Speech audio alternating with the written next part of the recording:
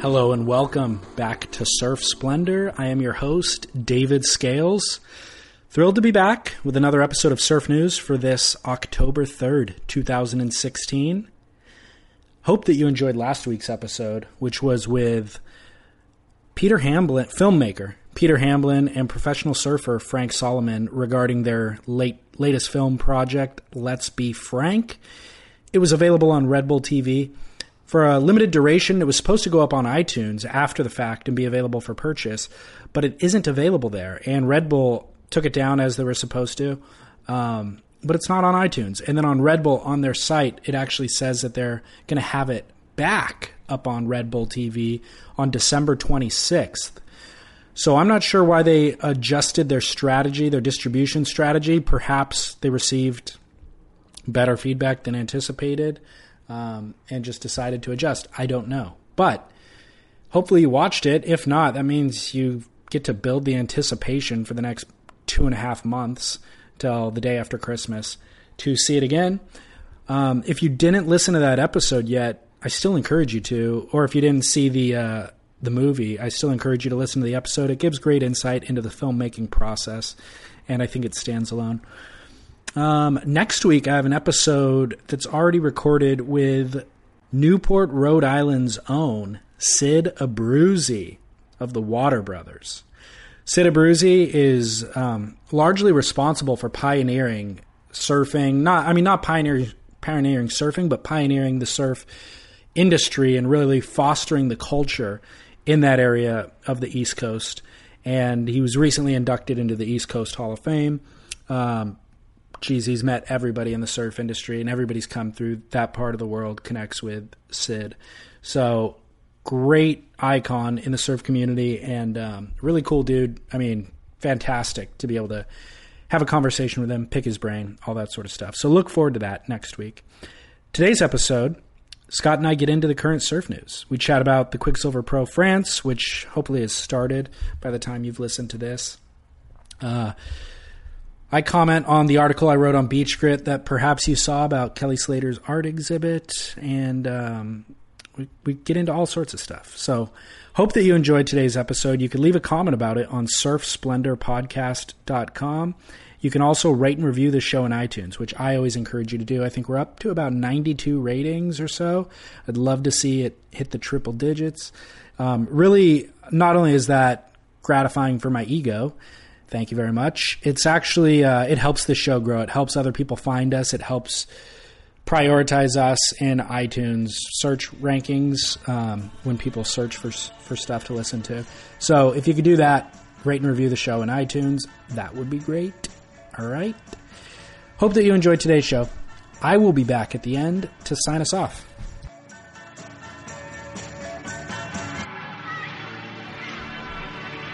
Yeah, guy, down the line, Surf Talk Radio. Hey, now. It's Monday. Hey, now, Scott. It is Monday, October 3rd, and 2016 is the year. That's right. And David Lee Scales and Scott Bass with you. Down the line, Surf Talk Podcast.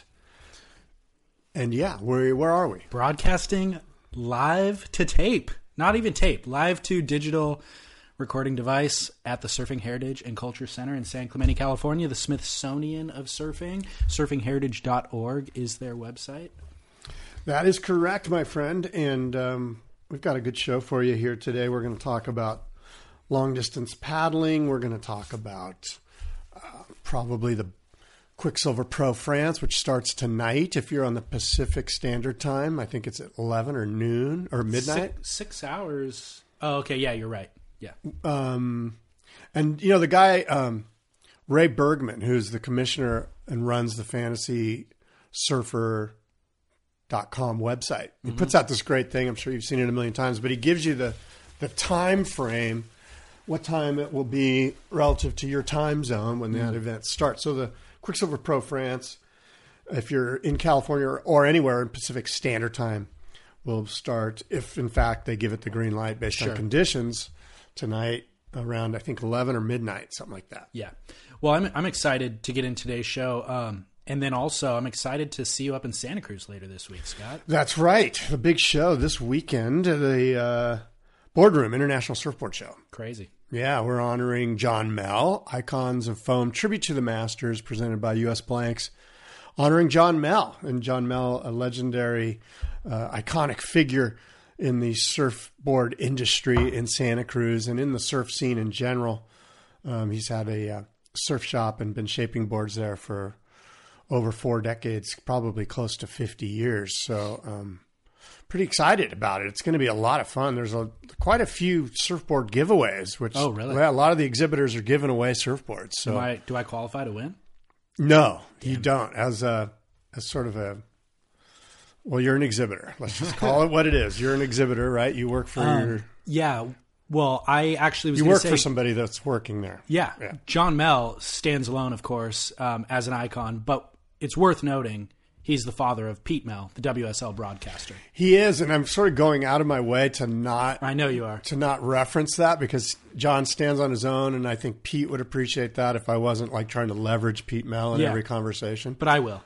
Okay, well, Like, I that's know- up to you, but because John is, I think I told you the story. The very first surf contest I went up to in Santa Cruz, 1985, the Santa Cruz Longboard Union Invitational. It was the very first one, the very first Santa Cruz Longboard Union Invitational. It's a bunch of clubs in the California area, a bunch of longboard clubs got together and had this big event. And this one was in Santa Cruz. And I went up there. Have I told you this story No. before? Because I don't want to bore you. No. So me and my buddy Mike Emerson went up there. I'm 18 years old. Mike's 17 years old. And we, and this was the event was an open event. There weren't age divisions. Everybody surfed against everybody. Got it. So ends up we're surfing and we're surfing really good and we're 18-year-old and competitive. So we end up making it to the finals.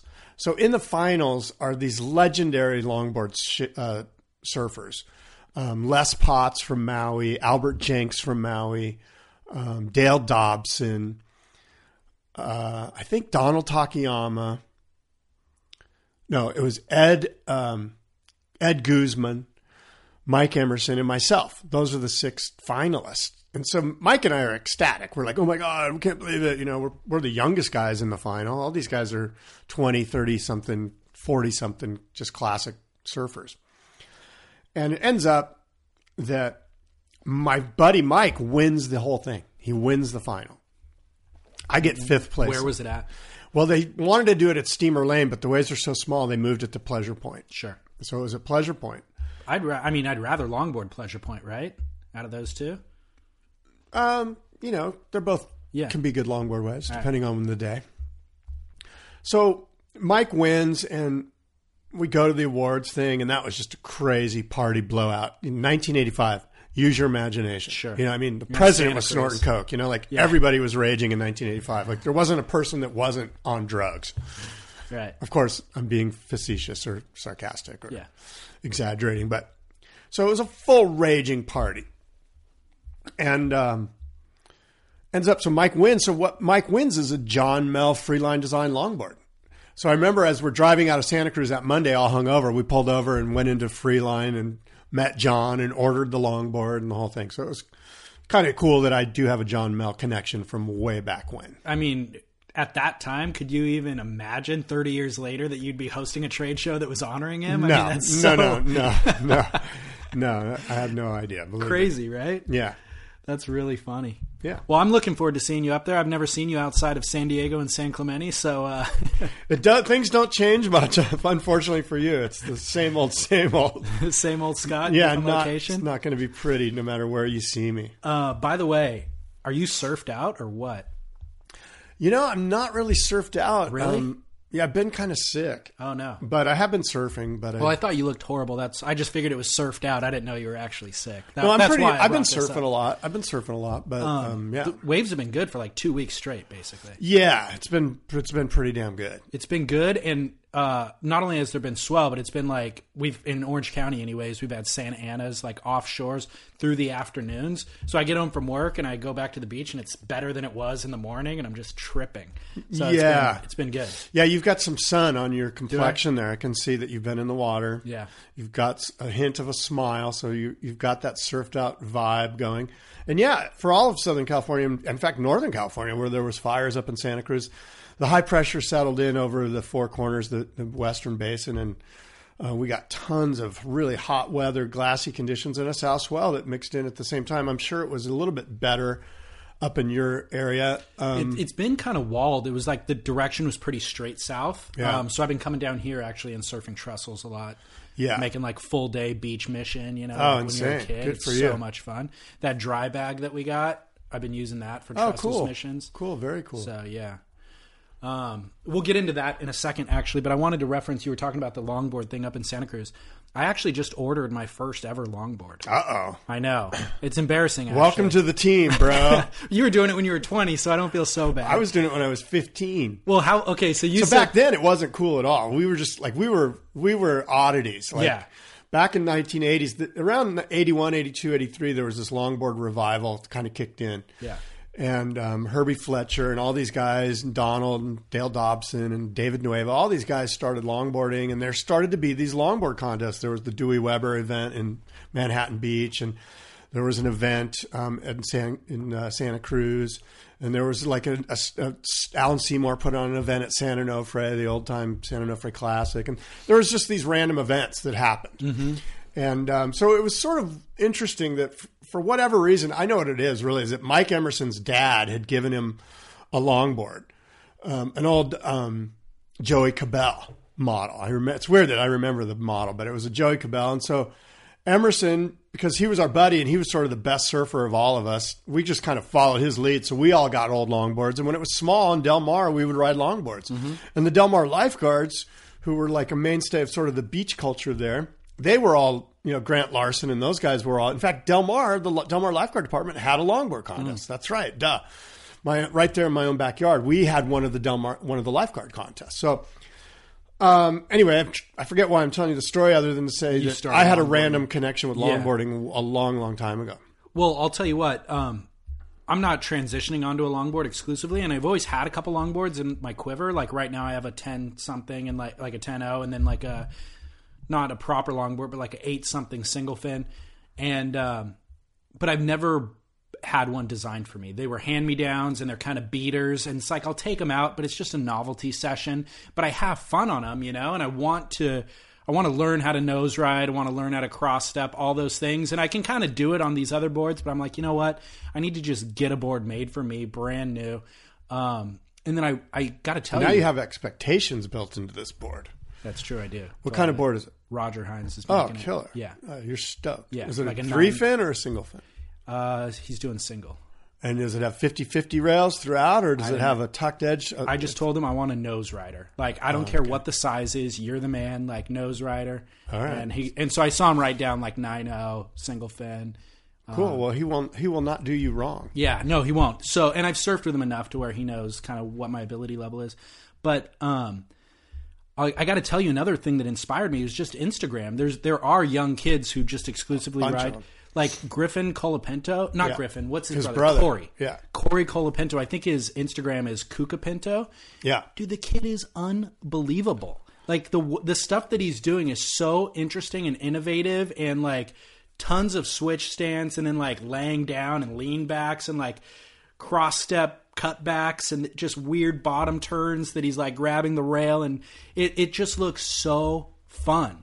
And the other detail is this opens up more days of the year for me to surf. Absolutely. There's a lot of days where I go to the beach with my shortboard and I'm like, it's 3 foot or it's 2 foot. I'm out of here. Like, I'm not paddling out there, and it's mushy. Those are the days that Corey Colapinto is hanging 10 and doing spins all the way to the inside. It's like, dude, you're stoked. You're so stoked.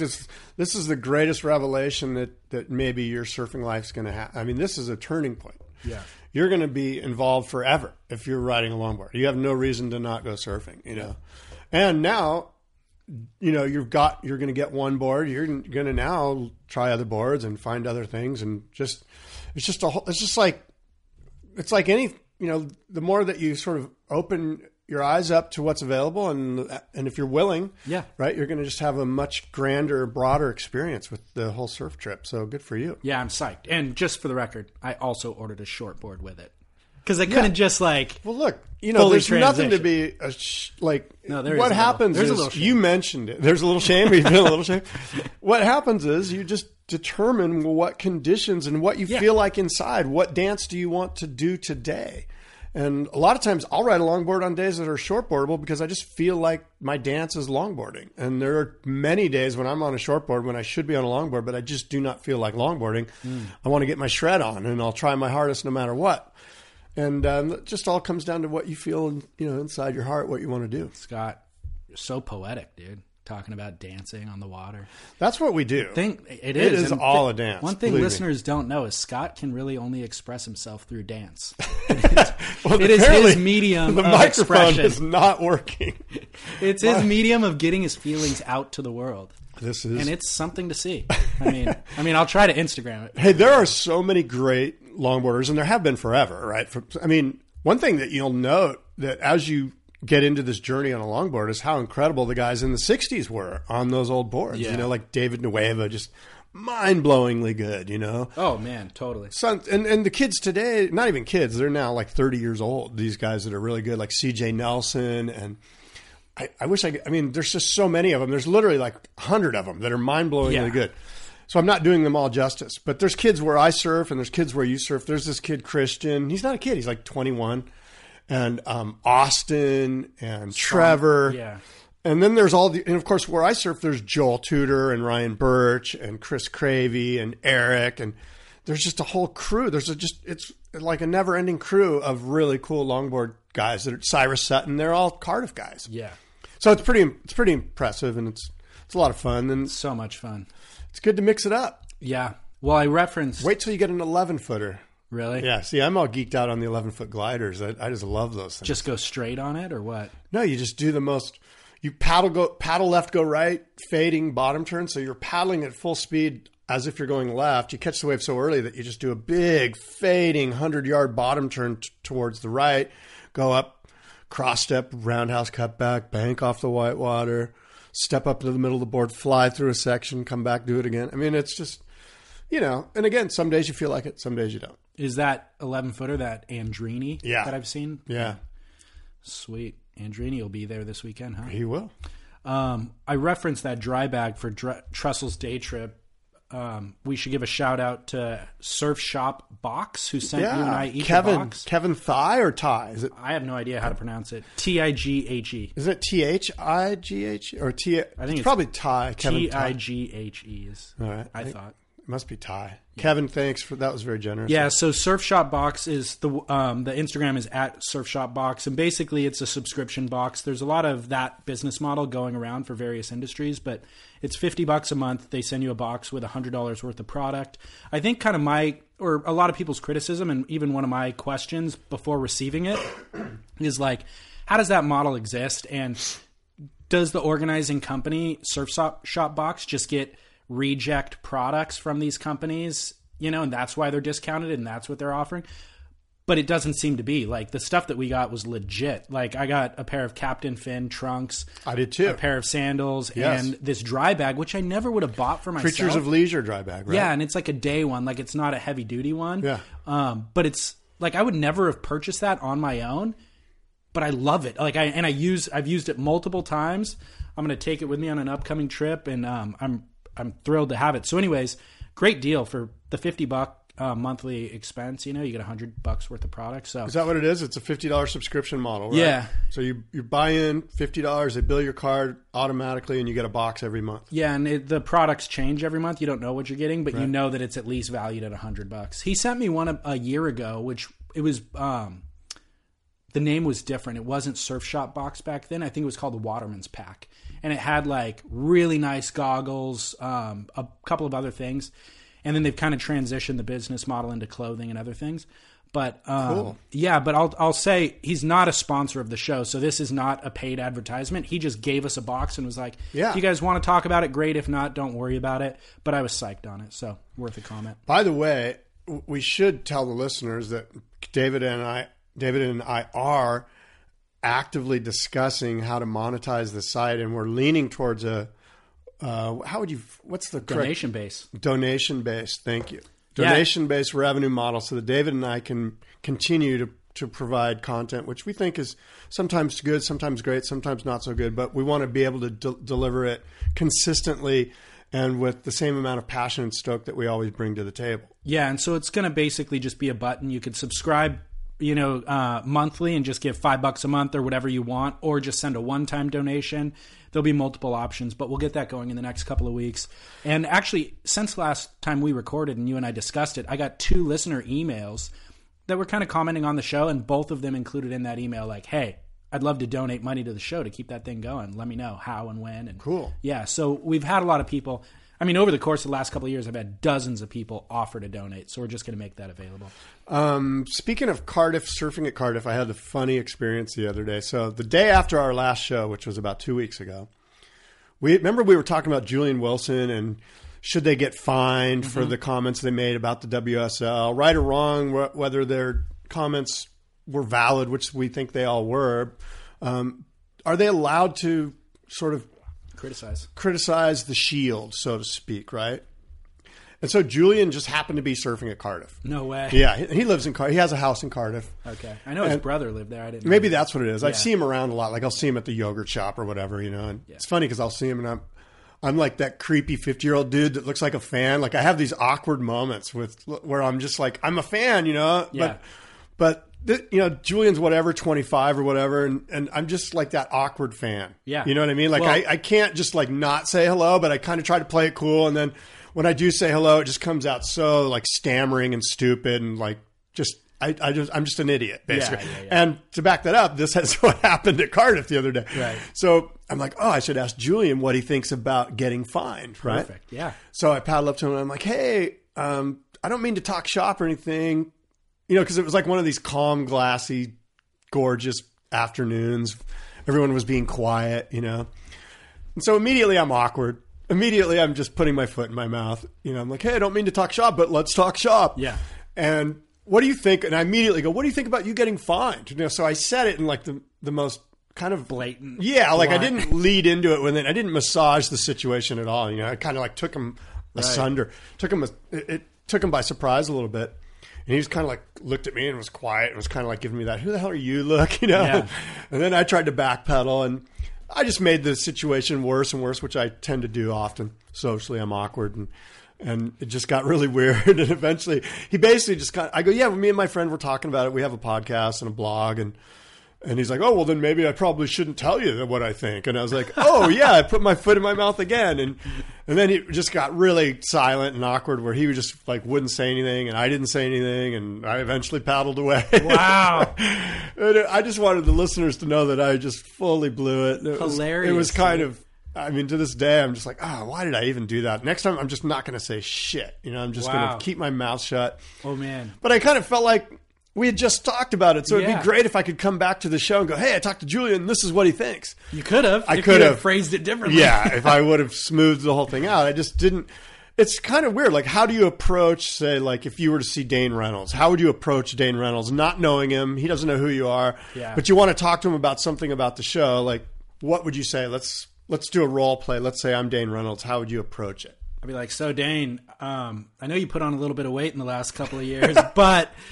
Me and my friend have a podcast and we were talking about your weight gain. Like, what's your favorite type of beer? I mean, it's clearly not light. Like, okay, which one is your fave? Now you're playing with me because you wouldn't do it. Hamburgers or quesadillas? Which is it? See, it's awkward, right? It's hard to break that glass ceiling or whatever it is, that moment where you can actually talk to them about something that might be specific to the show. Well, I'll do you one better. Oh, good. I'm going to save it for the end of the show. Let me tease it. Yes. I am the kook of the week for myself, and I had a very similar situation to you. Oh, good. Thank God. This is interesting. I thought I was... Well, we're both kooks of the week, apparently. Yeah, nominate yourself. I'll nominate myself. And but again, I'm teasing that for the end of the show. Listeners, you got to stick around to hear my kook story. All right. Fair enough. I'll tell you... So I had a listener email me and say that he found the show based on your surf reports that you do. And he said that he wanted to hear your process for the surf report. How do you compile your information and deliver the goods? Well, that's interesting. Tell listeners about the surf report. Well, yeah. So I do surf reports in San Diego County. I do them in the morning and I do afternoon reports as well. And I do them for KPBS Radio, the NPR affiliate in San Diego, out of San Diego State University. And so my process, it's somewhat proprietary, but basically I look at the buoys, I live near the beach. I look at the waves. As you know, David, and listeners know, I'm a hardcore surfer in the sense that I'm around the ocean. I'm in the water. I surf. I have the opportunity to surf every day. And oftentimes I do, and oftentimes more than once a day. So my point is, I'm surrounded by what's going on in San Diego County. I grew up in San Diego County. I know the region like the back of my hand. So I'm a good person to do the report. So I check winds, I check buoys. I know by experience what the swell's doing. I check stormsurf.com. I check surfline.com. I check soulspot.com. I use as many resources online as I need to. Yeah. And of course, the best resource is the 35 years of experience I have in San Diego County. Yeah, it's funny. I mean, I'll go to the beach sometimes with people who are kind of new to the beach or new to surfing. I'll look at one spot, driving down PCH in Huntington, look at Golden West Street. And just based on that one look, I could tell you what it's like in Newport, what it's like at the pier, what it's like everywhere else within. Exactly. And the person I'm with is just like, how do you know? What do you know? Right. And it's like, no. Because I've driven there 15 times. For 15 years, I've been driving there and I know exactly what's... Yeah. And it does change, by the way. Like the sandbars shift. So I know... But I also have been driving this coast for the last 2 weeks every day, and I know which sandbars are where at this given moment. So it actually becomes pretty intuitive, Yeah. So that was... Griffin emailed that and was curious. Cool. The other comment that I got on surfsplendorpodcast.com, which is something that was kind of bizarre to me, but I wanted to get your take on it. Commenter said, Dave, love the podcast, and given your and Scott's propensity for discussing the finer points of English language, I have a question or perhaps a comment on the semantics of the green room, a.k.a. the tube, a.k.a. the barrel. The word tube, as I first understood it as a grom in the early 80s, was a reference to an open-ended cylinder of water from which the skilled surfer could emerge. The word barrel, on the other hand, connoted a closed-up place where you did not emerge. Tubes were made, barrels were not. When you told your friend you got tube, that meant you came out, and you were probably lying. Barrels, on the other hand, were common closeouts. Thrilling indeed, but not the ultimate stoke we all seek. My question is there a difference between those two things, or am I thinking too much about it? What are your thoughts? Why don't you go first? To me, they were interchangeable. Like he's saying he thought a barrel was a closeout and a tube you made. To me, I used barrels and tubes interchangeably. One nor the other didn't reference a closeout or not. If it was a closeout, you had to mention a closeout. Yeah, I'm with you. First of all, a barrel and a tube's always been the same thing. Okay, cool. A closeout's just a closeout tube or whatever. A barrel might be more of like a fast spinning kind of roping section, and a tube might be more open. But again, this is just all sort of, we're nitpicking. But I wonder if it's regional. Like wherever he grew up, maybe they did use it that specific way. I'm sure it is. I mean, I kind of have used barrel to describe something that maybe was a bit more hollow and thick and like throaty. Yeah. Like, because a tube can just be like a thin, like falling lip that's like almondy, and like you just get like a barrel's kind of proper. Right. A barrel's more like draining. Yeah, I would agree with that. Yeah. It's interesting because I do the surf report every day. And so because of that, you can only say it's going to be like 3 to 4 feet or whatever the semantics are, the lexicon of our culture is. There's only so much. So I'm constantly trying to evolve it and kind of push the boundaries, Yeah. And for instance, this morning I used the word autumnal. Like for autumn. Right. Like it's the first morning where there's an autumnal feel to it, Yeah. And so I'm constantly trying to not go overboard, but sort of push the lexicon a little bit in sort of an academic way because it's on KPBS, as opposed to, oh, bro, sick barrel. Like, to me, that's just, okay. Right. There's nothing wrong with it, but it's been done. Let's try to give ourselves a little bit higher calling, especially with vocabulary. Well, I liked Brad's question because there is so much nuance in our surf vocabulary that falls on the deaf ears of, say, my parents who listen to the podcast, because they'll ask me, they'll be like, hey, what did you and Scott mean when you said, the term lineup? does that mean there's a line of surfers in the water and you're in line waiting for your wave? It's like, no. The lineup is just the waves itself, you know? So there is a lot of nuance. One thing that I like that I heard Andy Irons say one day, I think it was in a Bill Ballard film, where he was surfing the box in Western Oz. Those waves are so square. Those tubes, those barrels are so square. He goes, yeah, man, there were just squirrels out there. So it's like it's a barrel, but it's so square. It's not even round anymore. It's square. And so he referred to it as a squirrel. And I was like, dude, that's so good. It is a squirrel. Yeah, it's neat the way that our vocabulary does evolve, right? Yeah. And Chris Cote for years had that the bro dictionary. What did he call it? The broisms. I don't remember that. Well, on Transworld Surf, he had broisms right. Where it's like he's a professional. Like you put bro onto everything. And I was surfing at the Del Mar River mouth probably 15 or 20 years ago with a buddy. And there was these other two guys out. It was early in the morning and it was kind of like today, like lumpy wind swell and chunky and stuff. And throaty and mean a little bit. And we overheard one of the guys that we happened to be surfing next to speaking to his buddy. And he goes, "Oh my God, I just got the sickest lumpy wagon." And me and my friend just were like, "Oh my God, that's the greatest phrase ever." Because it's kind of like lumpy wagons out here.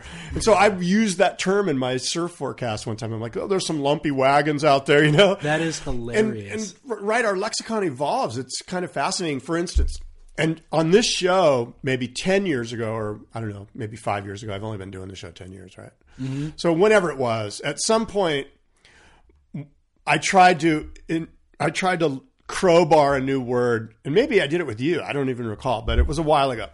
So we got sick of the word sick. We're like, "Oh, the waves are sick." We're like, and so we started saying, "Oh, it's kind of ill out there." And then ill turned into nauseating, which we abbreviated to NAS. So the term NAS, like, "Oh, how is it?" That's kind of NAS. NAS is basically saying sick. And that one never caught on. Didn't catch on. So I'm still trying to get it to catch on. In fact, I sent Matt Warshaw an email the other day. I don't know if you saw Matt's was in the New Yorker or something about being the guy they go to explain surf vocabulary. He's the Oxford English Dictionary's consultant for surf terminology. Right. So I think the New Yorker wrote a piece on that, which they were just asking, like, how do words get included? How do words evolve? Like where, you know. Yeah, and so I sent Matt, I read that, and I said, "Matt, you're going to hate this." Because he said something about sick. He made some comment about, "Oh, the waves are sick, bro," or something, one of the ending lines of the article. So I said, "Hey, I've been evolving the word sick," and I explained what I just explained here about NAS, and he was just like, there's a little bit of vomit in my mouth right now based on that. But funny. It's fascinating, and I know David and I would love to hear from you guys if you have some other evolving vocabulary or changes to the lexicon that you know about in your region. And of course, Australians have got some of the best stuff ever. I'm surprised squirrel never took off. Like Andy using squirrel legitimizes the term already because he's Andy and because he's getting shacked at the box, you know? Yeah. So I'm surprised that never really took off. I've got an interesting email that I might read. It's kind of long, so bear with me. I'll do my best. It's from Matthew, I think it's Doty or Doty, D-O-T-Y. Matthew Doty or Doty? What do you Don't know.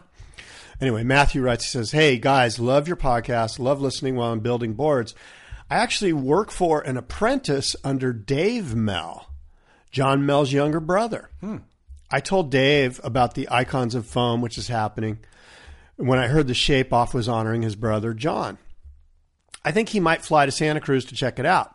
Dave grew up just like Peter Mell working in the factory. And I just thought I'd ask if there's any chance Dave might get a chance to participate in the Shape Off.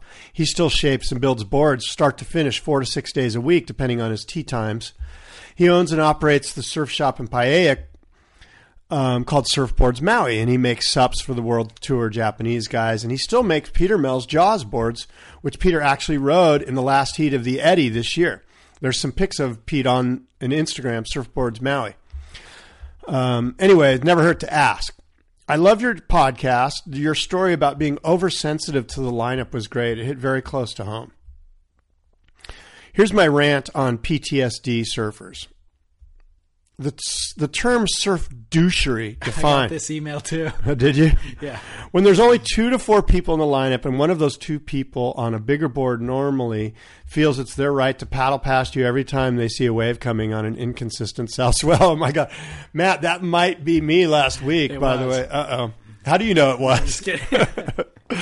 This leads to what I now refer to as PTSD, otherwise known as post-traumatic surf douchery. PTSD, post-traumatic surf douchery. That's when there's only 2 to 4 guys in the lineup, and the guys on the bigger board just feel like it's their right to paddle past you every time. Anyway, I'm going to shorten that email, but that's from Matt. Yeah, that's funny. It's a I good suffer email. from PTSD all the time, dude. Wow. Good email, Matt. PTSD. Good email.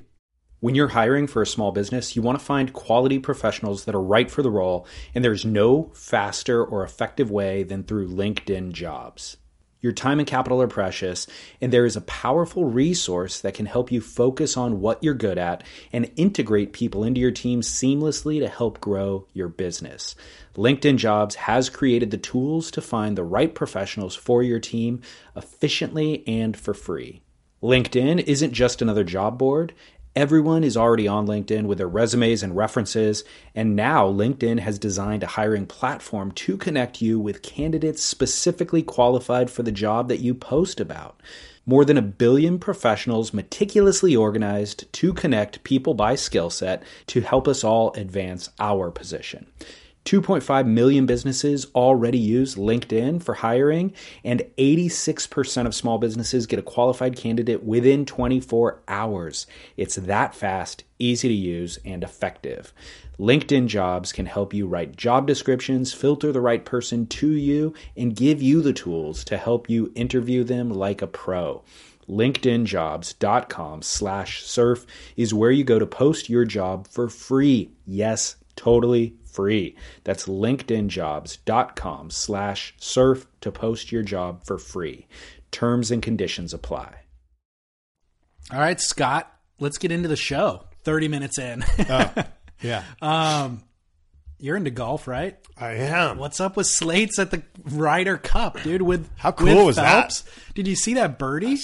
I didn't see chipped in? No, I didn't see any of the play. Man. I didn't tell me about it. I had no. Well, and by the way, I watched the Ryder Cup start to finish Friday, Saturday, and Sunday. I was on it because I've been sick. I've been watching it. So, Are you online right now? Yes. Can I send you this email? Yes.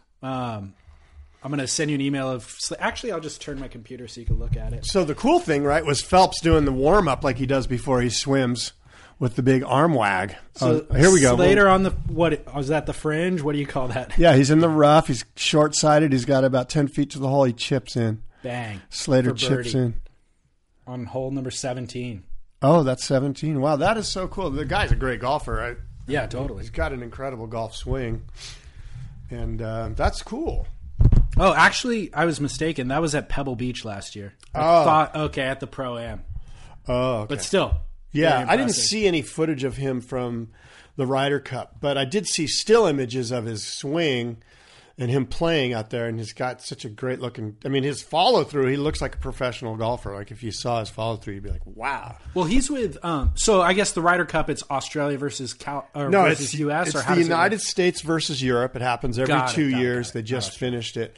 The U.S. has lost 3 years in a row. We just won the Ryder Cup back, the trophy this year, yesterday, as a matter of fact. So there's celebs partnered with pros? or No, how the does it- celeb thing happens. It's a pro-am that happens before the actual event. Got It's it. like a money-raising, it's part of the hoopla. Yeah. But it has nothing to do with the actual event, Got it. except for it's a pro-am before the event. It's pre-event festivities. Basically. Got it. Very cool. Unrelated, have you seen the preview for the Bunker documentary? I have, and I'm. You and I have talked about. I need to watch. I'm sure it's a great film, and I look forward to Well, seeing it's not it. out yet, but And I don't want to like poo-poo this film, but and because it could be great, and I could eat my feet here, and creating new terms as well, not just words, but new phrases, metaphors. Eat my feet. eat What my is that? feet. Put It's your when you foot put in your your mouth, foot in your mouth and then you chew it and down. you chew it down. Got it. Yeah, eat my feet. Got it. But I guess what I want to say is that I'm not enamored with Bunker Spreckles as a character to like get excited about. Okay. I mean, here's the thing. And the reason is he was a rich guy that had a bunch of money that like, what did he do? He took a bunch of drugs and he surfed radically and banged a bunch of chicks. And like, that's fascinating story. I think it is when you're 22 years old, but I think when I disagree. When you're 52 years old, it's like, did you read Keith Richards' biography? Like I did. Yeah, because but he's still alive. It's still fascinating. To me, it's because. So like, what about Jim Morrison? How did Bunker Spreckles die? Drug overdose? I'm not sure. Yeah. No, it's sad, but I'm saying it's compelling. But story. Is it sad? We don't know yet. The loss of human life is sad. No, but period. we haven't. But are they going to portray it that way? Who knows? Who knows? All I'm saying which is my point. I haven't seen the film yet, so I'm not sure. But I sense that there's a lot of people that really like bow down to Bunker Spreckles, and I'm kind of like, dude, you're the guy's a drug addict. Yeah, you're anti-glorifying the drug addiction. Exactly. I'm anti that too, but that's not necessarily what this is. All I'm saying is he's a fascinating character who lived an outrageous life, and that makes for good story. I agree with that. I agree I'm with you. hoping Don't that we get the glorify full version. Like, I'm sure that there's some real dark moments, and I'm hoping that the filmmaker brought those out. I'm sure that he did, and so I can't wait to see the film. Let's give him the benefit of the doubt. Maybe he did. But maybe he if didn't. it's a film where it's like Bunker was the greatest, he had lots of money, super fun to be around, we partied hard, the guy surfed waves all over the world, banged chicks. What a great guy. Yeah. Then I'm a little like, I don't think that's the whole story. Absolutely not. I have no comment on what the documentary is. And I don't either, which is why I'm asking you, why did you bring it up and why did you put me on the hot seat like this? Because now I feel like the bad guy. You are the bad guy. You're always the bad guy. Damn you, David Lee Scales. Here's the thing. We have fascinating figures in surfing. There are, I mean, I mentioned it in reference in my intro for my past show about Let's Be Frank, that film. We have the most fascinating characters in this sport. This sport, surfing, requires a very athletic lifestyle. It requires a nomadic lifestyle. It requires a lifestyle where you kind of abandon all of your other obligations.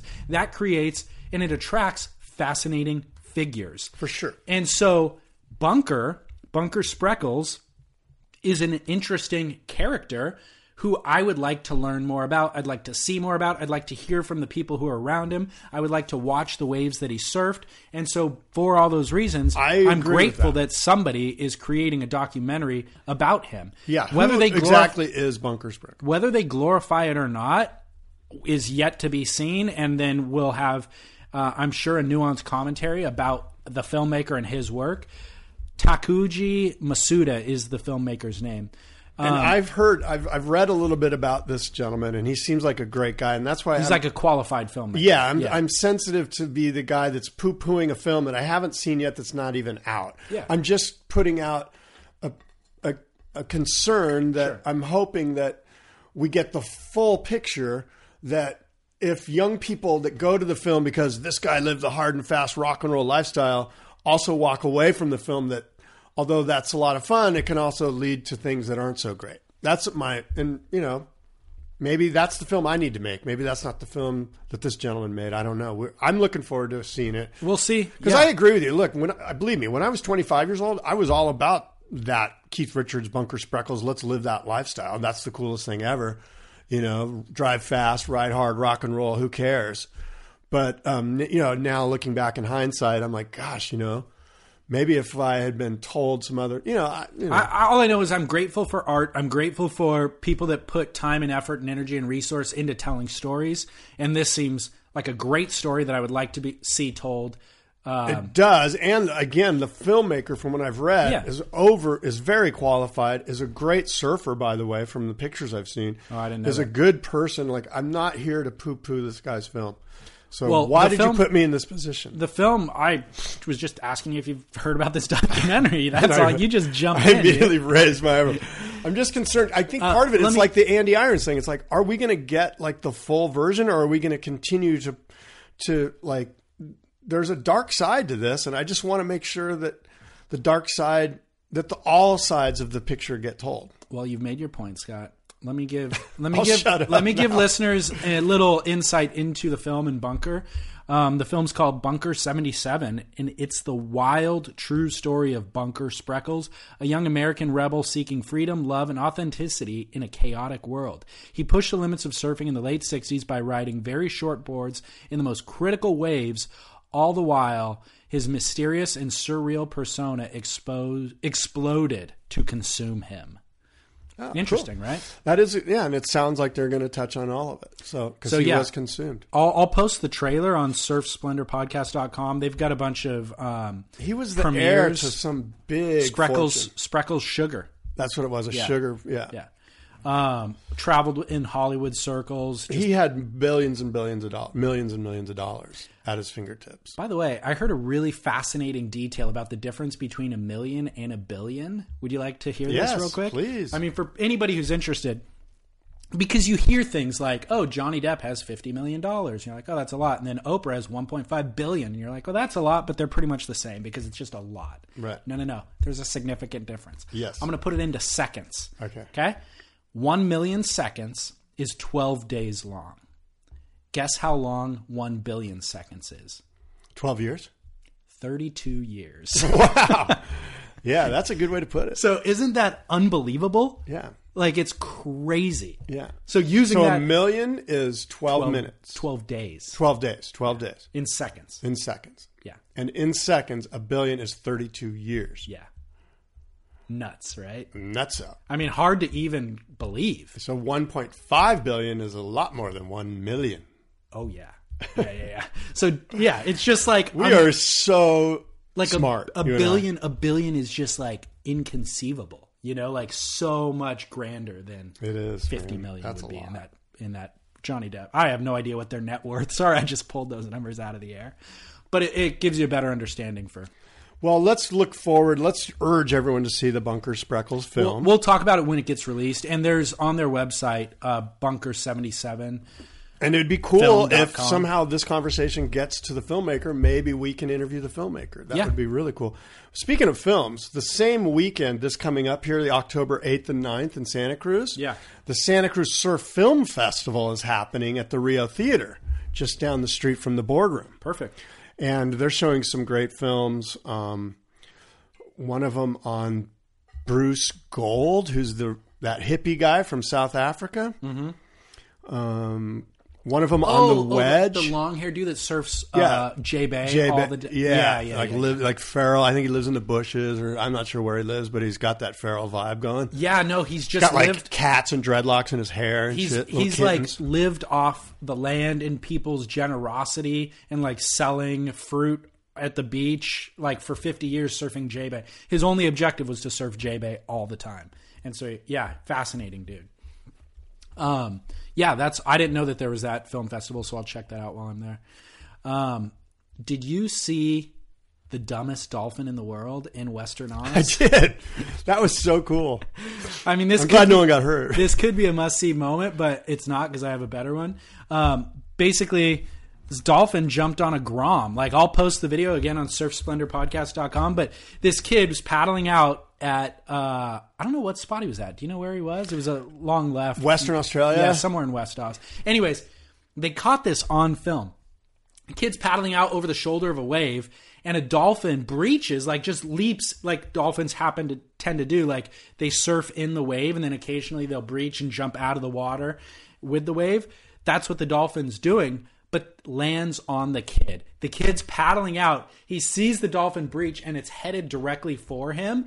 And thankfully, he had enough time to process it and then kind of roll off of his board. So the dolphin lands kind of on him and his board. Thankfully, the kid didn't get injured. But, I mean, a dolphin has to weigh hundreds and hundreds of, 400 pounds. I don't know. It's like thick muscle and meat. Did you see the board?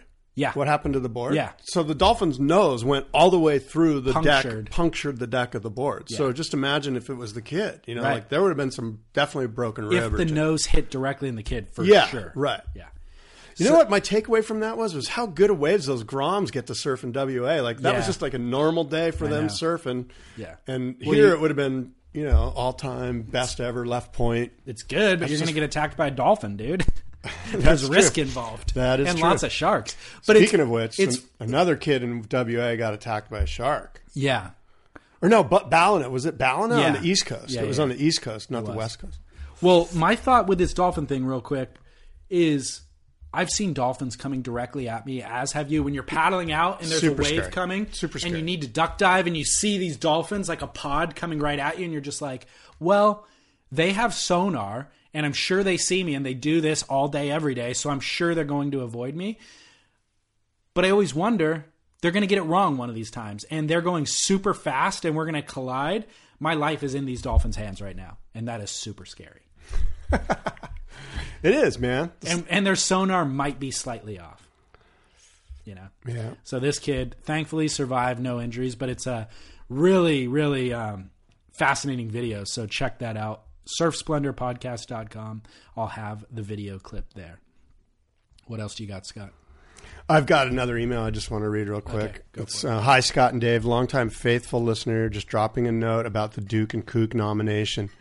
Scott Bass is my Duke for pioneering surf podcasts and faithfully delivering for many years. Scott is to surf podcasting what Laird is to toe-in surfing. And I have a deep well of respect and gratitude for all the content he's produced. I don't like where this is going. I'm going to say it right now. David, you are next week's Duke. I love what you are doing Perfect. independently, which is your Surf Splendor podcast.com, which has got a bunch of great interviews, and with Scott, and I gobble up everything you put out there. Please Sweet. help Grandpa Bass digitally curate his treasure trove of shows. Keep up the fantastic work, fellas. You are the torchbearers of Stoke, and I honor you with every listen. Aloha and shred on. Mendo Matt. I love Mendo Matt now. What a cool email. And I replied, we got this about a month ago, and I don't get all my emails in time, but Well, I thought I think he led me to post. I posted some older shows. There's a couple of older shows, and I'll try to get through those. But this is the big boardroom international surfboard show week, and we're all gearing up for that coming up. Well, it's funny, as you started that email saying that he nominated you as the Duke, I just assumed I was going to be the Kook. So I was glad to hear I got to admit, I'm a little disappointed that you weren't. But Hey, this week you are the smelling. Kook. That's true, actually. I am. Do you want me to get into that real quick? Or do you have something else? I have we got to something- talk let me- Quicksilver Pro France. Let which me is coming do out. my quick thing here, if you will. There's these two guys, Ryan and Craig Higginbotham. Do you know about these guys? No. They set out from Alaska on a 22-mile prone paddleboard journey to the Mexican-United States border. From Alaska, prone paddling all the way to the Mexican-United States border. What the heck? Only using their hands for propulsion without the support of a boat, David. And they think they're going to be done in July. At least that was their aim. Here we are, October 3rd. And right now they're at El Capitan, which is in Santa Barbara, north of Santa Barbara. They made it to El Cap? Yeah, they've already made it to El Cap. That's insane, dude. How many miles are we talking? Oh, man, that's a great question. But That would be the first thing that you should accumulate. no, with it's this 2,200 miles. Oh, okay. 2,200 sorry. miles. Okay. Sorry, I missed that part. Yeah, 2,200. And it says here that, well, this is what they say. Right now, it's looking like we'll finish up by mid to late October, but you never know with weather and swell. This is what they wrote from their camp in Carmel. Again, now they have this cool little GPS thing that you can click on that tells you exactly where they are. And they're literally today camping at El Capitan. Okay. And their cause is they're both California State lifeguards from Pismo Beach. They've been surfing most of their lives. They're hardcore surfers. They've wanted to have an adventure of a lifetime after they graduated from college. And they just kind of put it upon themselves to do this and hopefully raise a little bit of awareness for coastal conservation along the way, as well as an homage to all watermen. So they've got these 18 foot long bark paddle boards, custom made. They've each broken a board already. They've had some scary experiences, most notably where the Columbia River lets out into the ocean there in Oregon, which is it's one of the most dangerous places in the world as far as boating and navigation due to all the shoals and the sandbars and stuff. It's, Coast Guard's just like, stay away, it's super dangerous. And they've had run-ins with, sharks and a few bears here and there. But most of all, I think that the biggest thing is just what an ordeal this is. Like Yeah. after a while, you're just like, oh God, here we go again. I mean, it's kind of miserable. They just paddle up onto the beach, pitch a one-man tent, slide into it in their wet wetsuits and fall asleep and try to like muster up, some sort of like dried food ration here or there. And, that their mother sends them, or they will try to get a meal from, somewhere along the way from a kind-hearted soul or whatnot. Insane, dude. So these two guys are on one of those adventures of a lifetime, and it's pretty crazy, And Absolutely. again, because they're sort of in our wheelhouse now, they're in Southern California more or less. And although we have listeners from all around the world, you and I, being from here, I'm just sending it out. If you see these guys, reach out and say hello to them. Casey and Ryan Higginbotham. They're on this trip, and like I said, they're in the Santa Barbara region. Who knows where their next stop will be? They basically paddle for 5 days in a row. They paddle 5 hours a day for 4 days in a row, and then they rest for 5 days.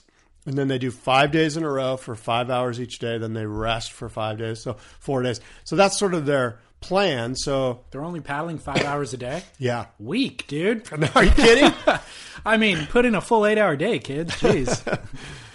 Just Lame. kind of miserable. I think at this point they're like, we can't wait for this thing to get over, Yeah, and, sure.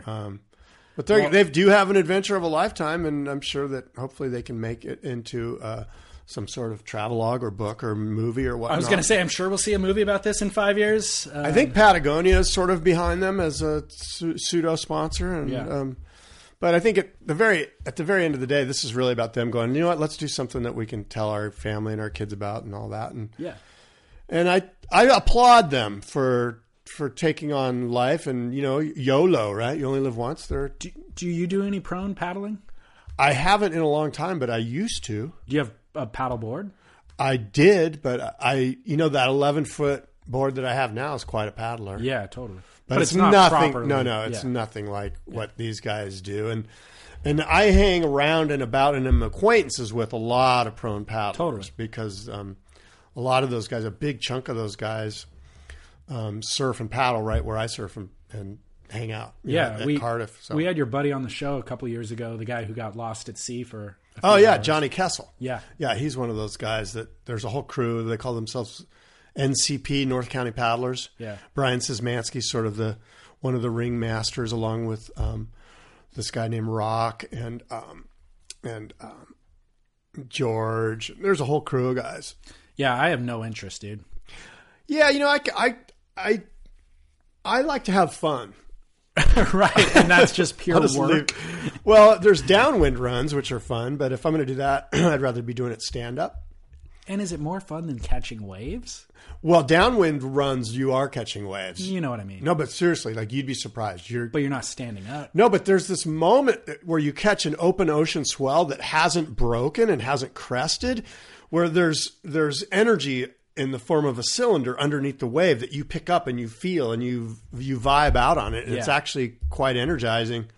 And doing a proper downwind run is something that you should do, just as, and for the record, David raised his eyebrows in a scoffing manner, but it should be noted that David also had this feeling about longboarding, and look at him now buying a longboard. So I guarantee 9 out of 10 surfers would enthusiastically embrace a proper downwind paddle run. Super fun. All right. And definitely surfing. All right. If riding waves is what you like, downwind runs are for you. I haven't even transitioned into a stand-up paddle yet. I feel like that would be the stepping stone before prone paddle, right? I would have asked you to kindly not go to that. No, Because you're going to advocate for stand-up paddle and alienate even more listeners? no, because I don't want stand-up paddling. Oh. No, I don't care. You know what? I did it the other day. I do stand-up paddling, and whatever puts a smile on your face. Dude, I would just ask everyone to be kind and considerate, myself included, because Lord knows I can be that post-traumatic surf douchery guy Yeah. who paddles past everybody. It's so weird, like the concept of surfing. Like, isn't the purpose to go out and catch waves? And if I'm on a craft, why can't I go out and catch that wave? And do I have to be considerate of 300? Let's say there's 30 people in the lineup. Do I have to be considerate of all 30 of them? At what point do you just throw your hands in the air and go, guess what? Every man for himself. Well, let me ask you an extreme Of course, example. I'm the first guy to. Let's say bark at say a wave runner shows up in the lineup and they're going to catch waves on their wave runner. How would you feel about that? Wave runner meaning a motorized vehicle? Yeah. I don't think that's okay. Yeah, of course not. Because that guy's it's not self-propelled. Oh, so now you have a criteria? That's the line in the sand. Okay, exactly. Self-propulsion. Yeah, well, with a paddle, without a paddle, because that's another line. No, I agree. You're going out there with a paddle. That's not exactly no, self. It's self-propelled. Yeah, but you're using. No, but your energy is creating the power to. Well, my energy and my thumb on the wave runner pushing the button to make it go faster, or the No, throttle. but there's a motor. That's a motorized. Oh, well, vehicle. the motor's the difference. Yeah, the motor is the not difference. self-propulsion. Then the motor. Well, we're all self-propelled. You know what I'm saying? Yeah, I do, and I'm trying to help. Make the line that's gray really black and white. Exactly. I'm just saying there's an argument, obviously, against the stand-up paddle for the reasons that I'm making, which is you got to define it somewhere, and laying down on the thing is the defining. Here's the interesting thing, and people that surf in and around and near me will tell you this. I can catch more waves on my 11-foot prone surfboard than the guys on the stand-up paddles can catch. So if we're going to say, oh, you can surf out here but without a paddle because you catch too many waves, well, what about that? Those three guys on their 11-foot gliders, Devin Howard, Scott Bass, and Cyrus Sutton and Ryan Birch, who can catch every single wave they want on their 11 and 12-foot boards. Yeah. So now are we going to say, okay, all surfboards have to be 9 feet and under, and now we're getting into regulating and laws, and that's not what surfing's about. And can't we all just get along? And the answer is yes, no, maybe so. Yep. The answer is it's a really nuanced, detailed etiquette that you and I fully understand and respect when we're out there in the lineup. And part of becoming often break. Sure. I mean, I'll be the first one to say we justly. often, and sometimes not knowing it. We're breaking it in someone else's eyes when we're just out there having fun, and they're going, look at that guy catching all the waves, and we haven't even. There's no malice intended. We just think we're out doing what we normally do, which is paddle around and catch waves, which I've been doing for 35 years. Now I have to. I didn't know. And so, but I am sensitive to these things, as we all are, as was mentioned by, I think, Matthew in one of those emails. Yeah. It's just a fascinating also, thing. when you're learning how to surf, so much of it is just learning the etiquette and these details that we're talking about. And very little of it is actually standing up on a wave and learning how to surf the board. Like the first couple of years, you're just learning these things, what's appropriate and what's not. And there's layers and layers of it, so that if you are on that 11-foot glider and I see you get every set wave of the day, guess what? Now I'm going to take it upon myself to burn you, because you know what? You shouldn't be. Please do. I'm the first one to say, you know what? You should go. Yeah. It's okay. In fact, I got into it with a stand-up paddler the other day, and I hate that. There's nothing that I hate more than having a confrontation, because it's just stupid ego on my part. Let's hear it. Which is anyone else. What was the confrontation? It was a stand-up paddler, and he dropped in on me once, and I was like, fine, whatever. No big deal. He actually dropped in on you. Yeah, he dropped in on me. I was going, and he dropped in on me. All right. Well, and I'm like, whatever, Sure.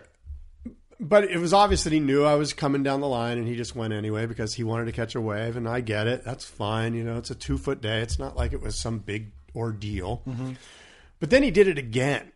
And so now my ego creeps up, and it's like, that ain't right, and I get all, start pounding internally on my gorilla chest. What's the gorilla's name? Hamarachi or whatever it was? Harambe. Harambe. I get all Harambe, right? Hashtag Harambe. And he drops in on me, and I just come up right up behind him, and I'm literally this close with my 11-foot longboard. And he has to kick out, and I paddle out and paddle up to him. I'm like, dude, what's the deal? He's like, oh, what do you mean? Blah, blah, blah. And I forget what he said. And I'm like, well, you cut me off. You dropped in on me. Well, he's like, I'm just trying to catch waves like you. And, what he said made sense. It's probably the same argument I've made a million times. Yeah. And I just realized the whole thing is just stupid. It's just stupid. But what had happened is my ego had been bruised because I felt like he shouldn't have dropped in on me, which he shouldn't have. But here's what I will say, David. If you drop in on me, please do. All I ask is that you go fast enough so that we can ride the wave together. There's plenty of room for both of us. Right. Depending on where we're at. Well, and how long my 11-foot board is relative to where you're at. But I welcome, 9 times out of 10, I'm like, just go. I don't care. I'm just trying to stay busy or my back seizes up. I'll tell you what, with that stand-up paddler, I think oftentimes, maybe in this guy's scenario, the thing is like a cruise ship. And once you commit to a wave, he might have committed to that thing and paddling and building momentum to catch it before you were even paddling way down the line. And now it's like he can't really adjust and kick out. He needs to see it through. Whereas on a short board, you can withdraw immediately, you know? So that might have been part of it. I'm giving him the benefit of the doubt. Yeah, but if he's going to do that, impregnated the wave without the ability to withdraw, and his seed was spread all throughout, and it ruined and made an abortion, basically. Wow, that was such a disgusting metaphor that you picked. Thank you. But also, if he's doing that, he should be doing it on the outside, not on the inside shoulder. Well, he knew That's what he kinda was weird. doing. Like, he was good enough to know, I'm just going to go. okay. Because, you can sense these things. I'll tell you. It wasn't like he was a total kook just going, I'm so sorry. He was like, ugh. He was like old salty guy. Yeah. Well, interesting scenario that I was like a week or two ago. I think it was last weekend. I surfed in Huntington. Waves are pretty big, like head high, south swell. And I was just going to go surf down the beach, like by Golden West, 17th Street. And there was all these tents set up like a surf contest at Golden West Street. But the tents, most of them said Unleashed. That was the name of the event. I was like, that's weird. Is that a surf contest where you don't wear leashes? Like, I don't know what's happening, but whatever. I'm going to go surf next to it. So I go and I paddle out and get a couple waves, then paddle back out. This set left is coming, and I'm right up against the contest zone. And I'm kind of stroking into it, but I see a stand-up paddler down the line really going for it. And it was a proper, like, overhead wave. I'm like, dude, that stand-up paddler is, like, going for a pretty legit one. Well, then I notice there's a dog on the board with him. I was tripping. I'm like, not only is he going for a pretty legit wave, he's going with a dog. Well, what I realize is Unleashed is a contest sponsored by Petco, you know, a big national pet store chain. And they were doing this surf event. And when they were calling the heats, they weren't even using the surfers' names. They were using the dogs' names. So they're like, in this next heat, we have Bowser versus Rex versus Maverick. Yeah, exactly. It was all dogs. And the dudes were ripping. Yeah. They were going on head-high waves, surfing them into the shore break, and kicking out without the dogs ever being, like, having a wipeout, essentially. Okay, the whole surfing dog thing, because there was a guy on a stand-up paddleboard with his dog the other day, and the dog was barking the whole time. Like, barking that, because I have dogs, and I know kind of what dog barks are all about. And I sense that the dog was not having a good time. Okay. And I got to think a lot of these dogs aren't having a good time. Well, I'm sure there are some that enjoy the heck out of it. Yeah. But I sense that this is the ultimate form of anything I can do to win a trophy, I will do. And if it means bringing my grandmother and my dog out on my board to surf in the, like, old lady Bowser event, I'll do it so I can have another trophy on my mantelpiece. Yeah. I sense there's a lot of really lame ego here. Yeah. And I could be wrong. And again, I don't know. There's probably both. I want you to look at some of these dogs, because they always show it on the news. They're like, oh, great doggy surf contest today in Del Mar. And the dogs are scared shitless. Yeah. At least that's the vibe I get. I'm Most sure of some them are. Yeah. There was the SPCA there. Like, the whole thing should be like firebombed. Yeah. It's not right. Animal cruelty. Yes. Yeah. That's the irony of it all, right? Right. Petco is putting on this animal cruelty event in the guise of, isn't this fun? So some old guy on a longboard can win a trophy. Right. Well, okay, so let's talk Quicksilver Pro. Let's do a really sharp right detour into the Quicksilver Pro France, which is starting, like you said, today, tomorrow. Let's look at the world ranking, or the standing right now. The rankings. John Florence is in first place by a fairly small lead over Gabriel Medina, and then Matt Wilkinson, Jordy Smith, Kelly Slater is in fifth place. So a lot of interesting... it's a really interesting world title race going into this event. It's a venue that John Florence has won in the past, France, the beach breaks in France, somewhere where I think he's kind of the most qualified to win, whether the waves are big or small, whether they're throaty barrels or kind of marginal conditions. I think he's kind of the guy that I'm going to put my money on. It could be argued that Gabriel... No, I'm talking about John. Oh, okay. It could be argued that Gabriel Medina is also really well suited, but he hasn't actually won at this venue, and from what I remember anyways. Not at this level. I know he won the Grom event there with a perfect 20-point heat total when he was a 16 or something. Well, there's a couple things that I think should be noted if you're trying to set your fantasy team or you're thinking about it. Is the John injury going to affect him? It didn't affect him at lowers. No, it won't. And, He's fine. There's a couple of other guys. Jadson Andre has been this nagging thing that's been with him for a while, but he surfed pretty damn good. I think he had his best result at lowers. He made a final there. Oh, no, he made a final in France previously. But he had a fifth, I think. Didn't he do Maybe. good last month? I'm not sure. Yeah. So, but Jadson has a sort of a nagging injury thing.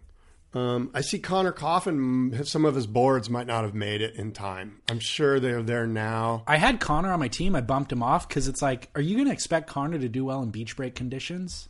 I bumped him off my team too. Yeah.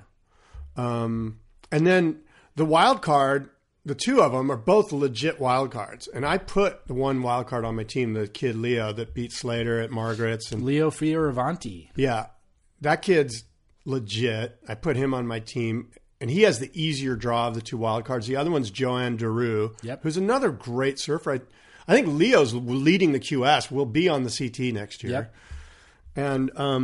And they're kind of in that place where they're, young, hot, and bothered and want to upset some people. And he spent tons of time in France. And this is the time of year where if you're in there could be some guys that are like, you know what, this is my last year on tour, writing's on the wall, like Kai Otten or whoever, that are just, that you could go up against them and they're just going to mail it in. Right. Because they know they can't requalify and they're not going to do the QS. Yeah. And I throw Kai, I don't know that's the case with him. It is the case with him. I'm just using him as an example. But it specifically is. So these are these back half events, or especially in Europe, right, where it's like, okay, these guys are mailing it in, they're drinking wine, they're partying, whatever. Yeah. And so you got to look out for wild cards, I think. I'm going to offer a dark horse pick. I'm going to throw it out there right now. You can call me out next time we do this show. Tell me I was right or wrong. Adrian Buchan, I'm putting money on. I don't think that's a dark horse. Okay, fair enough. He's one. I think he flies under the radar, and he's not an exciting surfer. But here's the deal. The guy's won the event in the past. I think he's won. He's certainly made the final. I think he beat Slater, actually. He beat Slater in the final there. He's won two events. He's on my team, and he's not a dark horse. He's won two events in his career, both of which he beat Slater in the final. So one was France, one was Chopu. But plus, he's a competitive machine in my eyes. He's a competitive machine. He's more of a machine than Nat Young. He's more reliable than Nat Young. I would agree. I mean, Nat Young is kind of the second coming, I would say, of Ace Buchan, but Ace has been beating Nat at his own, So Ace is currently 7th in the world. He dropped a little bit in trestles. I think he was like 4th prior to trestles. But it's like a guy who's kind of at the end of his career, who's having a resurgence, going into an event that he's won in the past. Ace is at the end of his career? Totally, dude. How many years has he been on tour? Too many. You sound like me. No, I don't think he's at the end of his career. I think he's in the prime of his career. Apparently so, dude. You're right. Maybe I'm just totally misunderstanding Ace. He's been, I'm trying to look up how many years. You know who's at the end of their career? Kai Otten, Alejo Muniz. Alejo's trying to make a resurgence. Jadson, you could say. Joel, for sure. Joel's 6th in the world right now, though. Just saying. So who are your picks for this event? Who's your dark horse pick? Who's your front runner? I'm going John, my front runner. Ace, my dark horse. Well, I've got quite a few front runners on my team. I will say that who do I think my dark horse? I guess if I'm looking at my team, Leonardo's my dark horse. Okay. But that's really dark. Like, I don't plan on him going all the way to the finals. I just see him getting to round 5 or something like that. You already picked him. Okay, Leonardo, that's full dark horse. But my team consists of Julian, John, Gabriel, Kelly, Felipe, Leonardo, Ace, and Sebastian Zietz. Okay. Our teams are kind of similar. I've got Jack Freestone, Gabriel Medina, John Florence, Idolo, Adrian, Felipe, Seabass, Slater. Slater, dude. No Gabriel? I do. Gabriel, yeah. Okay. Gabriel and John. Slater, I picked him up for $4,750,000 bucks. I can't get rid of him now. Yeah, why got wouldn't him you? so Especially cheap. you want it for pipe. Yeah, exactly. You know? All right, do you got must-see moment, Duke and Coot? There's I saw I wouldn't say it's must-see moment, but I was watching a video of Noah Dean yesterday. I don't know if it's old or new. They just put out a new edit. He doesn't look like he's surfing that good. Really? maybe this isn't the same one I saw. I found it on Surfer Magazine. So that it is a must-see moment, or it's a I'm just saying, must-avoid moment? Must-avoid moment. Right. I was sort of let down. He does a bunch of airs and stuff. He just looks kind of generic. Yeah. So my must-see moment is Jack Robinson's latest edit called Hollow Ground. It's got footage of him surfing Chopu, him surfing in West Oz. The kid's 18 years old now. We've been tracking him for a couple of years. He did really well at Pipe this last year as a wild card. Do you remember that? Taking out a bunch of big names, Mason Ho and stuff. Dude, the kid is so legit, man. He's the one funny comment, and it is kind of a criticism that I saw, was on Stab Mag. Somebody commented, yeah, but can he do a turn on a 3-foot wave? Which I thought was funny because all the footage is him getting shacked out of his mind at 8-foot dredging barrels like in Chopu and West Oz. But it's kind of a legitimate question where if you're going to try to become a competitive professional surfer, you have to dumb down your surfing to go surf the QS and qualify in marginal conditions. But when you're at the world tour level and you're surfing dredging 8-foot waves, he's gonna dominate. You know, the kid's amazing. And his style is so rad. He's got a very, very Andy Irons-esque approach. Yeah. Really raw. He's got that Billabong sticker on his board. He's riding Eric Arakawa's in Hawaii. He just looks a lot like Andy. Cool. So I'm sacked. Jack Robinson, Hollow Ground, must-see moment. You can see it on surfsplendorpodcast.com. Kid's a stud. Yes. I see here that President Obama received some surfboards from John Pizell and artist Craig Stesick and J.P. Olson.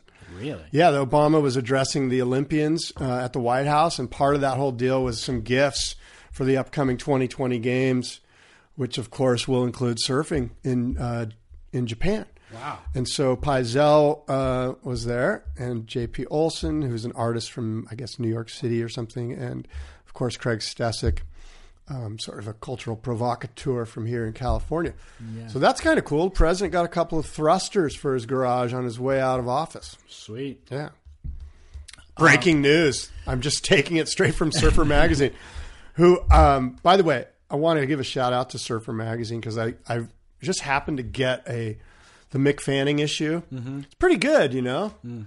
It's thin. They don't have a lot of advertising dollars there, but the editorial I thought was pretty good. The Mick Fanning thing was kind of cool. I don't know if you saw it. It was sort of that kind of classic, you know, it was a rough year for me. Shark attack, wife problems, blah, blah, blah. Going to take some time. Brother died. Going to take some time off. And he kind of went on the party train for a little while and realized that that's not really where I am anymore. And he's sort of like refocusing the second half of his year off here. And pretty cool. Very cool. I did not read it, but I do have it. A really great portrait of Mick Fanning by Grant Ellis on the cover. On the cover, yeah. Yeah. Well, Mick's, even though he took the year off, he has surfed 5 events, and he's ranked 13th in the world. So he's very likely to requalify, even though he took the year off to only surf specialty events. So my Duke of the week is Stephanie Gilmore for her latest film, The Tempest. Have you seen this? No. Holy cow, dude. I've heard about it. Monster Children, the magazine, put out this video edit. I think John Frank is the filmmaker. It's just so beautiful, dude. Like, it's not like high shreddability or anything like that, or high, you know, but she surfs so freaking beautifully. And she is ripping. There's no question that she's ripping. And she's surfing in Indonesia. Who is she? Remember what I said about her? Who is she? Steph Gilmore? Yeah. What's her... She's the WSL's... Oh, Lady Diana. Lady Diana. Princess Di. Princess Di. She's of Princess the Di. Yeah. Of the entire surf world. Yeah. She's our Lady Di. I agree. She can do no wrong. She's gorgeous. She surfs gorgeously. I mean, she's beautiful. She's gracious. She's got that... She's very... what's the term? You know, she's kind of like... Everything she does is... She has an aura. Yeah, she's got the Princess Di aura, right? Yeah. Grace. She has grace. Yep. She's like... who's JFK's wife? Jackie O. Jackie O. She's sort of got that Jackie O, Lady Di. Yeah.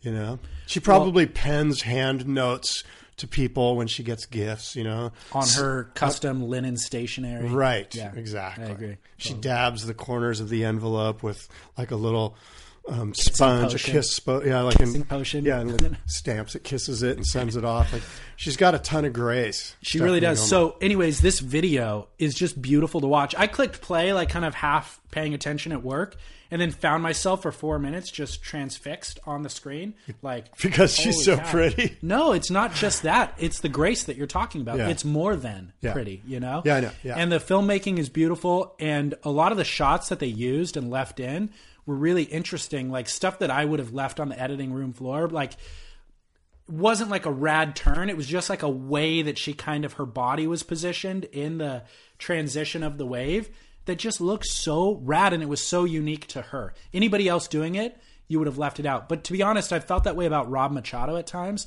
Just a way that he's trimming at the moment, or a way that he's transitioning in between something. Everything he does is photogenic, you know, and Stephanie Gilmore has a lot of that. And then it's black and white, and it's the song that they selected is this jazz number that was just perfect, and I loved it. So my Duke is Stephanie Gilmore for revitalizing some of my love for the 3-minute surf edit, even though I think it's 5 minutes. Rob Machado was at the Malibu event this summer about a month ago that I surfed in, the Surf Aid Cup, and he was surfing in it, and his surfing was so incredible and so smooth, and so he's gotten better, I think, like crazy, because right? he doesn't have to. There's no need to sort of perform points, Right. and he's got so much flow Yep. that he doesn't know what to do with it. Like the way he puts on his leash is like stylish, you know, like it's incredible the amount of style that comes out of that guy's surfing. He was absolutely smoothing the crap out of First Point Malibu on a shortboard, you know, and it was just mind boggling. Yeah. These guys gotten better in my opinion. It's a good reminder. That's what I want to be like. Like, forget about shredding. I just want that, you know, like I want to look cool just going down He the can line. stand on his board and just trim. Yeah. And that, I think, is the key to all of us when we pick a surfboard that we're going to ride based on the conditions. If you can go out and just stand on your board and the board will go, then you've chosen the right board. And if you're going to catch a wave where you stand on your board and the board doesn't go, you're on the wrong equipment for that day. Right. Yeah. Good point. How's I that agree. for an opine? I agree. My kook of the week, as I told you, is myself. Would you like to know why? Yes, please. Why are you the kook of the week? I mean, the Because- Duke. I mean, the kook. You're the kook. The kook. I'm the kook. Because I attended Kelly Slater's art show, Apolitical Process in Venice Beach. And I talked to Derek and Chaz at Beach Grip beforehand, and they were like send me some. Back up a minute. Say this part again. Are you familiar with Kelly Slater's art show that he did in Yes. Venice Beach? Yeah, it's a political. Apolitical Process is the name of the show. Right. Yeah, so I told Derek and Chaz at Beach Grit that I was going. Right. They're like, send us some photos, send us your commentary, we'll publish it. Right. So I went to the show, came home at 11 o'clock at night, typed up a 10-minute email, and sent it to them. Like, here's my commentary, 10 minutes, and some photos. Bang. Woke up in the morning, read it, and just went, dang it. I should have edited. I should have spent some more time writing this thing. I feel kind of bad about it, what I wrote. You Why? know? Why? What did Because you write it was that made? disparaging. Oh, you It was were like disparaging. Oh, you were like, this is lame. Pretty much. This is lame. And then I felt bad about It's so easy to go to the "this is lame" card that that's not what we should be doing, right? Well, that's I why also- I backpedaled about the movie thing with Bunker. It's like that's too easy. Like, Yeah. there's got to be some redeeming stuff. Well, I'll post the article, the Beach Grid article. I'll post it on surfsplendorpodcast.com. So listeners, if you haven't looked at that yet, you can find it. Basically, it was like just saying the art wasn't very good and I didn't understand it. And like, then I made fun of Kelly's shoes. Oh my god! Oh, I think I did read this. I think I saw this. I think Yeah. Chaz was all excited about the shoe Well, commentary. of course, Chaz knows what the shoes are. I didn't know what they are. I just took a photo of them. Chaz was like, "This is the best thing ever. I love these shoes." Yeah, because they were Gucci's. Right. So Slater's wearing, by the way, I stand by this comment. They were silly shoes. Okay. So they're white sneakers that were bedazzled with like rhinestone, red and green rhinestone. I was just like, those are silly. What's next? His teeth? So it turns out Chaz, obviously he's a fashionable dude, knows that they're Gucci shoes. So then he posts a separate article about the shoes themselves, but they're $695 Gucci shoes. So that I stand by. Those are silly What is shoes. that in pesos? Chad's not a fashion guru. He's a fashionista. Chaz, yeah. Yeah. Chaz is a fashionista. Yeah. The guy is like, he's concerned with how the coif of his hair. Totally. Spends a lot of money on that stuff. So And anyway. he does a good job doing it, damn Does it. he? I don't know. All right. I don't know. Look at me. My wife dresses me. My look is dorm room floor, and I'm proud of it. So anyway, this I want to talk about the art show a little bit to try to redeem myself for what I wrote on Beach Grit. It's too late. Apolitical Process is the name of the show. It's curated by Pat Tenori, who owns RVCA, founded RVCA. And then there's 3 artists, Bruce Reynolds, Kevin Ansel, and Todd Glazer. All 3 of those guys are MMA guys who are going to come tap you out, dude. So what I didn't understand was Pat curated this thing. What is Kelly's involvement? If Pat's curating the thing and there's 3 artists whose work, what is Kelly's involvement? The shoes. And what the work says, what the card says when you enter the space is a vision by Kelly Slater. He chose the artist. No. Huh? Oh, okay. Yeah, I guess he did. But Pat curated the exhibit. But you're right. So I've actually researched it since then. And Vice interviewed Kelly. So I've actually watched all that stuff. He did the work after you sent in the text. Exactly. Well, because you want to be breaking. You want to break the news. No, believe me, I've stepped into this trap. I stepped into this trap today. I made a comment on a movie that I haven't even seen yet. Exactly. So let me explain it. So Kelly, you're right. Kelly picked the artist. Kelly wanted to make a political statement about the current election cycle that's going on in the United States. Hillary versus Trump, blah, blah, blah. And like, it's kind of like the whole thing's a debacle. And like the media, what the media feeds you isn't necessarily true. And certainly it's influenced by one political party versus the other versus based on what political outlet you listen to. So Kelly just wanted to make some sort of a comment about it. And his friend Bruce Reynolds out of Florida produces, he's an artist and he makes a living doing fine art, and he does these mixed media installation pieces. So Kelly enlisted him to create some sort of commentary about the cycle. Then he enlisted his buddy Kevin Ansel, who did this orca quiver referred to as the pod, which was not a commentary about the election cycle, but it's commentary about SeaWorld based on the film. Right. And then Todd Glazer has shot some of those boards. He's a surf photographer.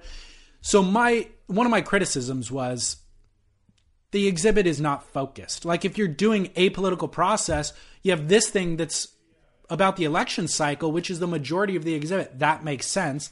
But the orca thing isn't related to the political cycle or to the election cycle, and Glazer stuff seems like it's just tacked on at the end because it's in reference to this orca thing, which I like. Actually, the orca thing and the Glazer thing I like the most, but it's not really about the election cycle, which is why we're here, you know?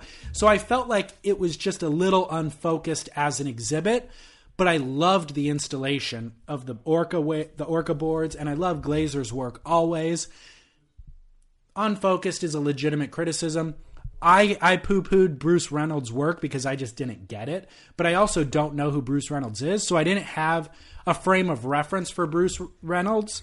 Like, Bruce is a legitimate genius, apparently. I just didn't have the framework to understand you're a wine guy, right? Yeah. So you can like a glass of wine, and I, or whoever, your average Joe, might not like that same glass of wine because wine is a subjective taste, just like art is. Yeah, so, totally.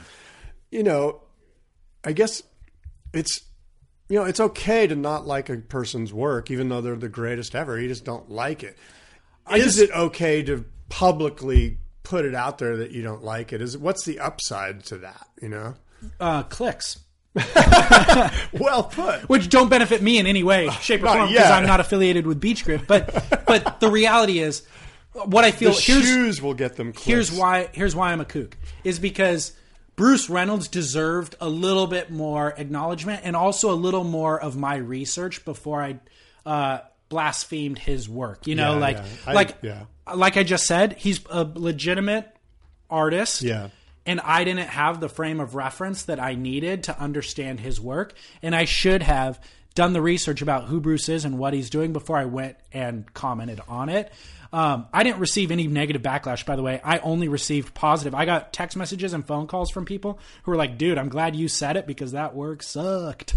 You know, and it's like, and it is. It's like, it's not beautiful to look at and you don't really understand what the messaging is of it because it's just a bunch of cobbled together found things that are I'm digging myself in again.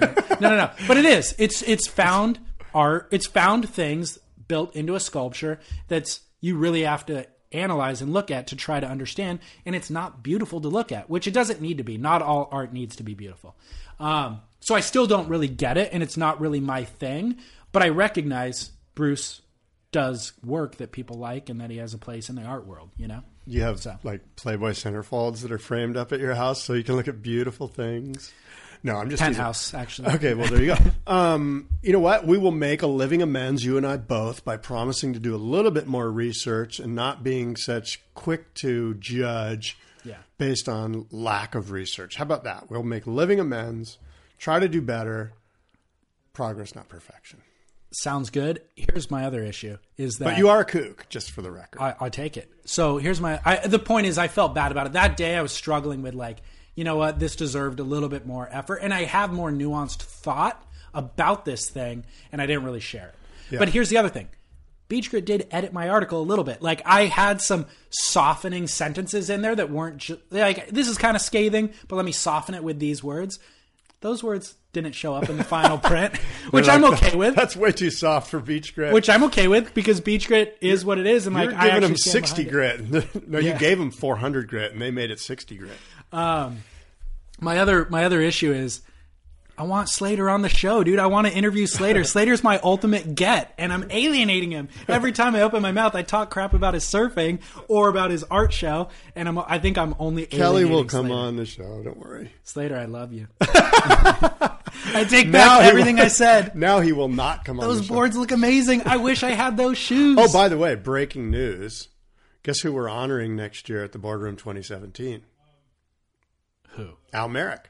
No. Yeah. Al Merrick will be our Icons of Foam tribute to the Masters in May 6th and 7th at the Del Mar Fairgrounds. Wow. Super excited about that. Wow. But this week, it's all about John Mel, and that's coming up here this week. Please come out to Santa Cruz and meet David and meet Scott. We'll both be there, and check out the incredible surfboards. They're giving away at least 3 surfboards and a bunch of other prize packs. And, of course, we have the vintage surfboard swap on Sunday, which is free. So bring your old boards and throw them down on the ground in the parking lot and trade, buy, swap, sell, all that stuff. Epic. Boardroomshow.com. Can't wait. Yes. All right. You can get a hold of me, David, at surfsplendorpodcast.com, and then on Instagram at surfsplendor. And you can reach me, Scott, surftalksandiego@gmail.com. surftalksandiego@gmail.com. And my Instagram is Boardroom Surf. Nope. Is it? I thought it was at Boardroom Show. That's my Twitter. I don't know. Hold on. Let me see. Oh, Scott. Can you find it faster than myself here? Let's see. I don't know. I'm looking. Me. How do I at Boardroom Show. That's what? That's Instagram. Instagram? Yeah. At Boardroom Show. Yeah. So at Boardroom Show is my Instagram. My Twitter is at Boardroom Surf. And yeah. Excuse me. Always a pleasure. Scott, my favorite 90 minutes of the week. Wow. Every other week. That is special. It really is. I would reciprocate, but that's not the case. I am married. Down the line, Surf Talk. Until next time, adios and aloha.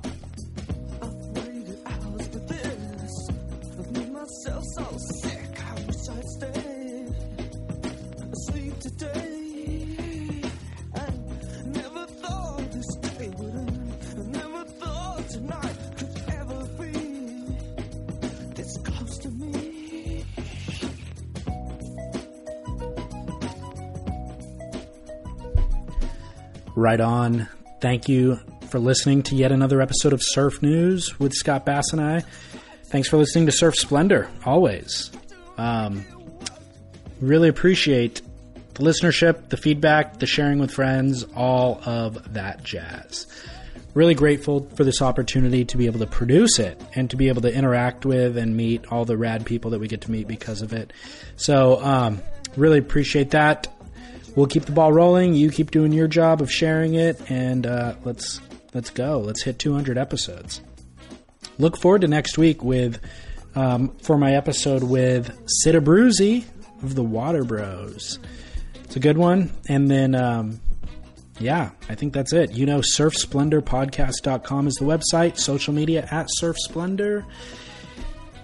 I think I'm going to just stop talking. I've said it. You've heard me say it all before. If you want to hear me talk more, go back to a different episode. Scroll to the end, and you can hear the whole spiel there. All right? So, get back in the ocean, catch a couple waves, shred on, my dear friends. Shred on.